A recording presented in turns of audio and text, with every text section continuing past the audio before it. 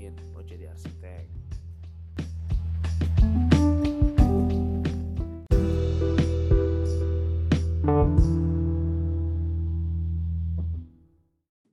So, terima kasih banyak buat kalian yang udah dengerin episode 1 kemarin. Dan juga terima kasih banyak buat kalian yang udah dengerin episode 2 kali ini. Dimanapun kalian dengerin, di Spotify, Apple Podcast, di Anchor. Terima kasih banyak. Topik hari ini seperti yang kalian udah dengar tadi di opening, yaitu yakin mau jadi arsitek. Sampai sebenarnya topik ini juga jadi keresahan gue sampai sekarang gitu. Gue udah sebenarnya yakin gak sih sebenarnya mau jadi arsitek? Karena ya gitu. Terima kasih banyak buat kalian yang udah dengerin. Terima kasih banyak buat kalian yang udah dengerin episode 1 kemarin. Dan juga terima kasih banyak buat kalian yang udah dengerin, ngeklik tombol play untuk episode 2 kali ini. Terima kasih banyak dimanapun kalian dengerin. Di Anchor, Spotify, Apple Podcast, dimanapun kalian dengerin. Terima kasih banyak. Dan hari ini topik bahasan gue itu seperti yang udah kalian dengar di opening tadi ya, yakin mau jadi arsitek. Sebenarnya dia juga keresahan gue sampai hari ini gitu. Dan juga topik ini gue temuin dari buku dari tahun 2009. Buku gue masuk kuliah. Buku ini dikarang oleh Raul Renanda. Judul bukunya itu 99 untuk arsitek. Biarpun dikarang dari tahun 2009, tapi ini masih relate banget sampai sekarang. Poin-poin dari 99 poinnya itu masih relate banget sampai sekarang. Tapi poin ini yang paling, ya salah satu poin ini yang menggelitik gue gitu. Karena ini bisa jadi keresahan siapapun gitu untuk diri mereka. Yakin kalau tamat jadi kuliah arsitektur itu, yakin mau jadi arsitek. Nah, tapi sebelum gue bahas tentang perspektif gue bahas dulu dari buku ini ya. Di buku ini poinnya itu judulnya Are you sure want to career as an architect? Yakin mau jadi arsitek gitu kan? Jadi gue baca dikit ya. Judul di atas ini bisa jelas banyak yang belajar arsitektur dan bekerja jadi arsitek sekaligus bermimpi ingin menjadi seorang desainer yang hebat. Pertanyaannya, are you sure? Semakin berpengalaman, kita akan semakin melihat para arsitek yang berguguran untuk menjadi desainer. Semakin puncak, maka semakin sulit untuk jadi yang terbaik. Mengapa? Hanya segelintir orang yang terlahir untuk menjadi desainer. Tengok acara American Idol, Indonesian Idol, dan acara serupa. Semua kontestan bisa dibilang sangat berbakat. Namun semakin lama semakin terlihat mana yang tampil karena berusaha keras dengan latihan dan pengalaman, serta siapa yang memang terlahir untuk menjadi penyanyi. Dari teman-teman kita pun bisa menilai dari hal sepele, misalnya memasak. Ada teman yang selalu memasak tiap hari, tapi rasanya tidak seenak buatan si B. Si B yang berbakat meski jarang memasak. Ada teman yang secara rutin bermain badminton, tapi bisa dikalahkan atau sulit mengalahkan si C yang jarang berlatih. Itu adalah faktor bakat. Dalam desain, bakat memegang peranan vital. Jadi, jika kita merasa kurang berbakat, tetapi ingin tetap menjadi desainer, lengkapilah kemampuan dengan hal-hal yang sering disepelekan orang berbakat, seperti kemampuan manajerial, menjalin hubungan baik dengan klien atau atasan, bekerja sesuai waktu yang ditentukan, semangat dan motivasi yang tinggi. Paling tidak, kita tidak langsung kalah begitu saja dari orang-orang yang berbakat. Masih ada harapan, meski tentu tidak akan mudah dan menjalaninya. Nah, dengarkan lu. Jadi gue tuh sedikit tentang gue ya.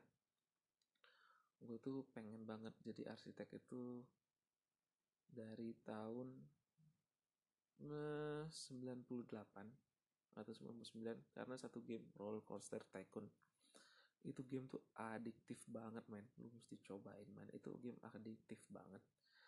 Gue tuh coba pertama main itu di tahun 99 ya, 99. Itu gamenya itu kalau yang belum tahu, gamenya itu kita dikasih satu kawasan, kita untuk merancang si theme park mau jenis theme park apa yang mau dibuat di situ gitu loh.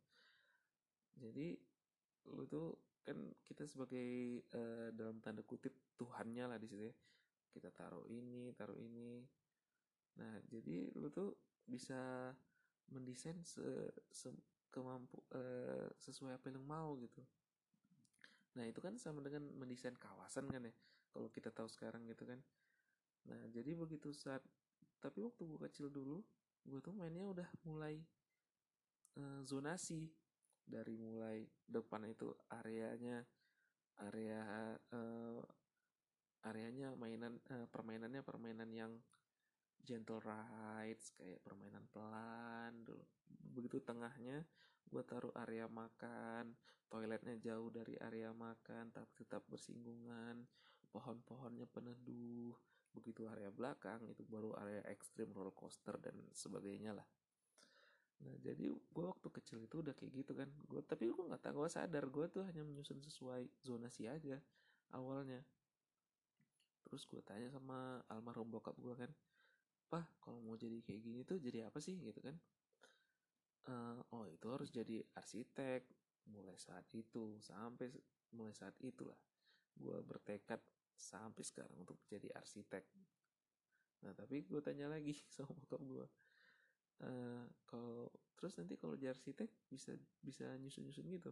Enggak, antara dua, kerja di perusahaan tempat teman bermainnya kayak kerja di Ancol atau di eh, apa Batu Malang Tempak ya kalau salah ya, atau itulah, atau di jungle gitu, atau dapat proyek ini apa Tempak merancang kawasan besar gitu kan.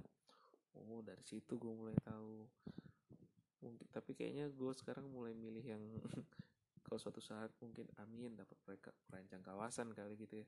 Nah mulai saat itu sih gue pengen banget jadi arsitek. Nah balik lagi ke buku bahasan tadi, di buku ini kan kayak uh, tadi ada dibilang jika merasa kurang berbakat tapi tetap ingin menjadi desainer. Nah poin itu yang masih gue agak gimana bilangnya ya, gue sadar dalam diri gue tuh gue kurang berbakat dalam mendesain yang detail gitu, karena gue masih sedikit susah untuk melihat detailing, mengkoreksi segala macam. Gue masih agak sedikit banyak yang miss lah gitu, banyak yang miss, banyak yang kurang diperhatikan, sehingga terjadinya apa, susahnya balik ke diri gue sendiri lagi. Gue kan ada beberapa proyek sendiri kan ya. Begitu gue DED udah selesai nih, gue banyak yang miss di lapangan. Nah itu apalagi kalau misalnya proyeknya di Jakarta gitu kan, gue kan biasanya di Bandung gitu. Gue pernah dapat proyek juga di Medan, proyek pribadi dapat di Medan. Nah itu susah banget tuh ininya, koordinasinya kalau udah DED segala dan segala macamnya. Nah itu sih makanya gue merefleksikan diri ke diri lagi kan, apa gue bakat jadi arsitek atau gue jadi gimana ya. Nah itu sih keresahan gue sampai sekarang gue rasain. uh, makin kesini makin gue berpikir gue tetap pengen tuh jadi arsitek, arsitek yang merancang gitu kan. Tapi kayaknya gue udah mulai mikir untuk berpartner. Mungkin partner adalah salah satu jawaban yang ini kali, jawaban yang gue cari kali untuk berpartner sebagai seorang, sebagai untuk gue tetap bisa merancang gitu. Jadi gue masih bisa di dunia arsitektur bersama dengan teman gue yang yang jago lebih gue di dalam mendesainnya. Gue mungkin di bagian yang manajerial atau juga merancang tapi porsinya lebih sedikit. Ya mungkin kayak gitulah kesimpulannya dari, kalau misalnya kalau misalnya kalian bingung juga ya pengen jadi arsitek tapi masih merasa kurang berbakat gitu. Temen gue ada yang memang dia berbakat banget jadi arsitek. Dia memang dari awal dia begitu masuk kuliah udah pengen tahu, udah tahu dia tuh pengen jadi arsitek. Dan arsitek tuh profesi, dia udah benar-benar tahu. Dia udah menang sayembara Future Art, dia udah menang banyak sayembara, udah menang ada beberapa sayembara. Oh sayembara ini di kantornya yang Bandara Alor. Kalau kalian tahu, sayembara Bandara Alor. Nah itu dia undang juga. Mungkin kalian tahu siapa. Dia kerja di mana ya. Nah salah satunya ada tuh teman gue. Nah mungkin gue nanti suatu saat juga berpartner dengan dia buat kantor. Who knows, we'll see. Ya mungkin ya itu sih kalau pendapat gue dari poin tadi. Kalau kalian masih pengen berkarir menjadi arsitek tapi bingung gitu, kalian tuh nggak terlalu mm, detail dalam mendesain. Gue mau bilang tadi nggak terlalu pandai dalam mendesain, enggak juga sih. Pasti kalian juga terpikir dengan melihat Pinterest atau Instagram seputar RC, atau Instagram yang kumpulan-kumpulan gambar tropical Indonesia, arsitektur Indonesia gitu. Pasti kalian juga terpikir kan, udah gimana mau fasadnya, udah gimana mau denahnya. Ya udah banyak lah sekarang referensi, gak kayak dulu. Untuk gue dulu tahun 2009 awal-awal kuliah itu masih agak susah. Pinterest gak kayak sekarang, Instagram gak kayak sekarang. Zamannya tuh masih cari-cari di internet, taunya arsitek Indonesia Ridwan Kamil aja. Nggak tahu tuh kayak bahkan kayak uh, Sony Sutanto aja bahkan mungkin karena gue yang kurang mencari informasi juga kali ya. Sony Sutanto aja kayak gitu kurang tahu gue. Nah, kalau sekarang kan udah gila, ada ibaratnya sampai tier 3 tier 4-nya itu bisa ketahuan sekarang ada di Instagram. Ya gitu sih mungkin bahasan podcast kali ini. Oh ya, kedepannya gue pengen bahas juga ini tentang poin ini bersama teman-teman gue yang ada di Bandung saat ini. Gue pengen tahu sih pendapatnya gimana, apakah mereka yakin karir jadi arsitek tuh, atau mereka kenapa sih bisa yakin jadi arsitek itu, atau mereka memang selama ini nggak yakin juga sama kayak gue apa menjadi arsitek, merancang atau enggak gitu kan. Gue pengen inilah interview sama teman-teman gue. Ya we'll see, doain aja, amin. Dan juga gue terima kasih banyak yang udah dengerin podcast ini. Gue butuh feedback dari kalian, apa podcast ini, apa yang kurang dari gue, apa yang kurang dari podcast ini. Terima kasih. Gue pasti terima kasih banyak buat kalian yang udah ngasih feedback, dan juga gue masih butuh feedback dari kalian pastinya. Terus gue juga masih mencari partner podcast, karena ngomong kayak gini gue masih agak sedikit awkward. Ya gitulah, mungkin karena masih awal, we'll see. Oh ya, follow me on Twitter at Faisal Putra, FAISALPUTRA, dan juga follow me on Instagram Ahmad Faisal Putra, AKHMAD Faisal Putra, sama kayak tadi.